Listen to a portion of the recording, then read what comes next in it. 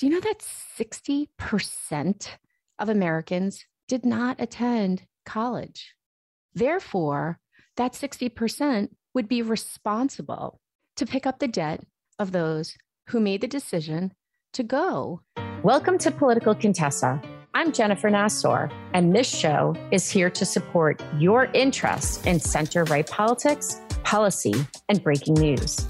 Listen in and discover how to awaken your inner ideal candidate, and, if you're ready, how you can jump in and change the world as a runner or a supporter. Welcome to Political Contessa. If you or a friend have ever considered running, or you know a woman who should, I've got something just for you. My quick guide called Secrets from the Campaign Trail. It will show you 5 signs to tell you you're ready to enter the political arena. To get these tips and learn about all new podcast episodes and ways to get involved, head over to politicalcontessa.com.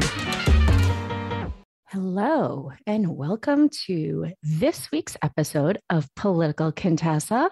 I'm Jennifer Nassor, your Political Contessa. So this week I want to talk about student debt cancellation. So look, I am a fiscal conservative.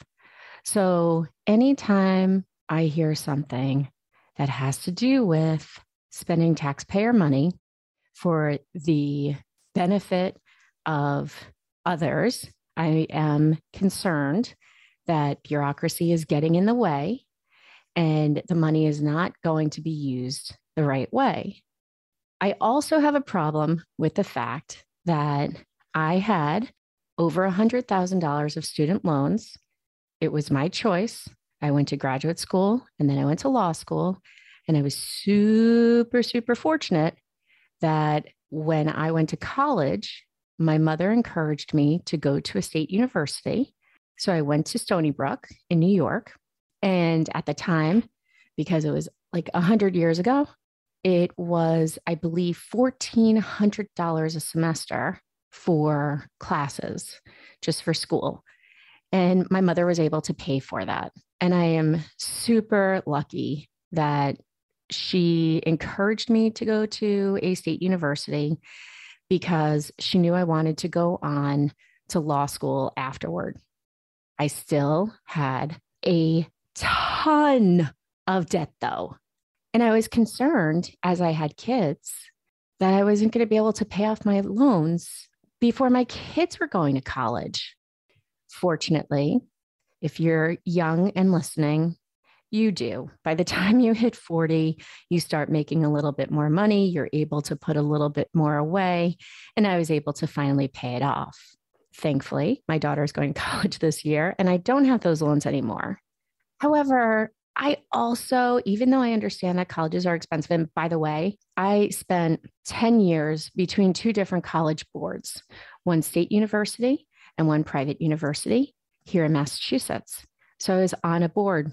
I know what colleges cost. I sat in those conversations where conversations surrounded around increasing tuition on our students. I never wanted to increase tuition. I thought it was a horrible idea. I don't see why universities have to be competitive in the who is charging more money. Elizabeth Warren, United States Senator from Massachusetts, sadly, once upon a time was an adjunct professor at Harvard University. Elizabeth Warren, as an adjunct professor, that means not tenured, just there teaching some courses. I have a ton of respect for professors, but she was an adjunct. She was making over $350,000 a year. $350,000 as an adjunct professor at Harvard. I find there to be a problem with crazy, crazy costs that colleges charge for kids to go to school. And then we all have to take out loans. We have to work. And then the federal government comes in and says, you know what? Here, we have a great idea. Whether it's 10,000, which is what Biden is proposing, or 50,000, which is what AOC and the squad and the liberal left would like to see. It doesn't matter. It is a lot of money on the backs of a lot of Americans who either one, paid off their loans already, two, worked and didn't have to take out loans, or three, they didn't go to college. Do you know that 60% of Americans did not attend college? Therefore, that 60% would be responsible to pick up the debt of those who made the decision to go to college, maybe when it wasn't the right fit for them. Maybe they chose a really expensive school because it was in a location they wanted to go to, or it was the most popular place to be. Biden's proposal is for those making under $125,000 a year. $125,000 is 10 times the national poverty line. He knows that this doesn't look good. He knows that this is going to be a disaster. He knows this is not popular, other than with the young people who have debt currently. Starting salaries are around $60,000 a year. That means if you are a recent college graduate, or maybe within 5 or maybe 10 years, you definitely are under that 125. However, like I said, when you're in your 40s, suddenly you're making more money. You're able to pay for more. You can pay that debt off later on. People for generations have had to take out loans or work, a novel concept, because we can't find anyone to fill any jobs lately because the government is continuing to give money out to people. But work through college, pay off college as you go. If you take out a loan, go for a career where you can pay that off. White collar workers with advanced degrees account for nearly half of the $1.6 trillion in outstanding federal student debt. So those are white collar workers. What about the blue collar workers? Are we making them pay for that? Are we making domestic help pay for that? Are we making, I don't know, the guy who's cutting your lawn pay for that? It's unfortunate. It's a sad situation. Here's what we should do. We should encourage people to go to Voc Techs. We should encourage more of them. We should encourage people to go get degrees in being plumbers and electricians and painters.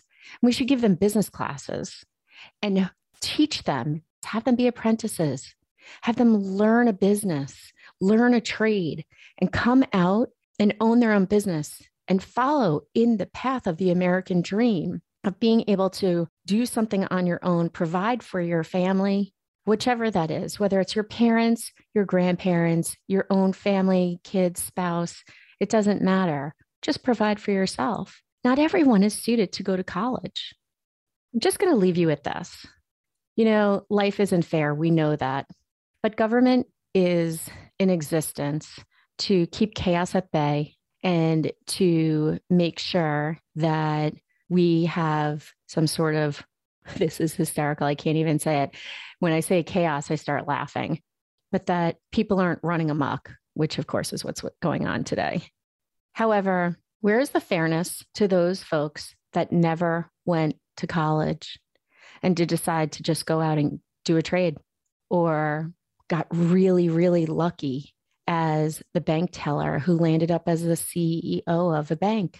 What about those who paid money for college and they didn't borrow? How's this fair to them?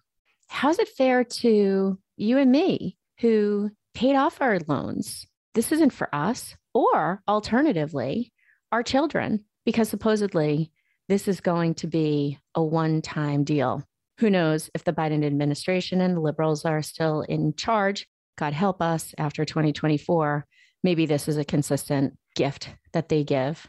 But if it is a one-time deal where they forgive $10,000, number one, to anyone who has over $200,000 in loans, $10,000 is nothing. Number two, one-time deal. It doesn't help my kids, might not help yours. And it just ultimately is unfair to all those that have to pick up the tab for a very small percentage. So how about this? How about work? Work. There's so many restaurants and shops that need people. They need people to work and make money. The economy needs it. We need you out there. Just forgiving student loans is going to increase inflation. So go get a job, go get another job, pay off your loans, and then join the rest of us on the other side that worked really hard. I waitressed and I worked my tail off at my job. And I did every single job I could to make money through college and grad school and law school to reduce the amount of money I had to take out. And so I hope that this helps you in this argument. Just remember, this is really only helping a few. And that is not what government should be doing. And that's not where our tax dollars should be used. Let your members of Congress know how displeased you are with this. Take care, stay happy, healthy, and safe. Thanks so much for listening to Political Contessa. For all the ways to listen and to get the inside scoop on what's happening in center-right politics for women like us, head over to politicalcontessa.com.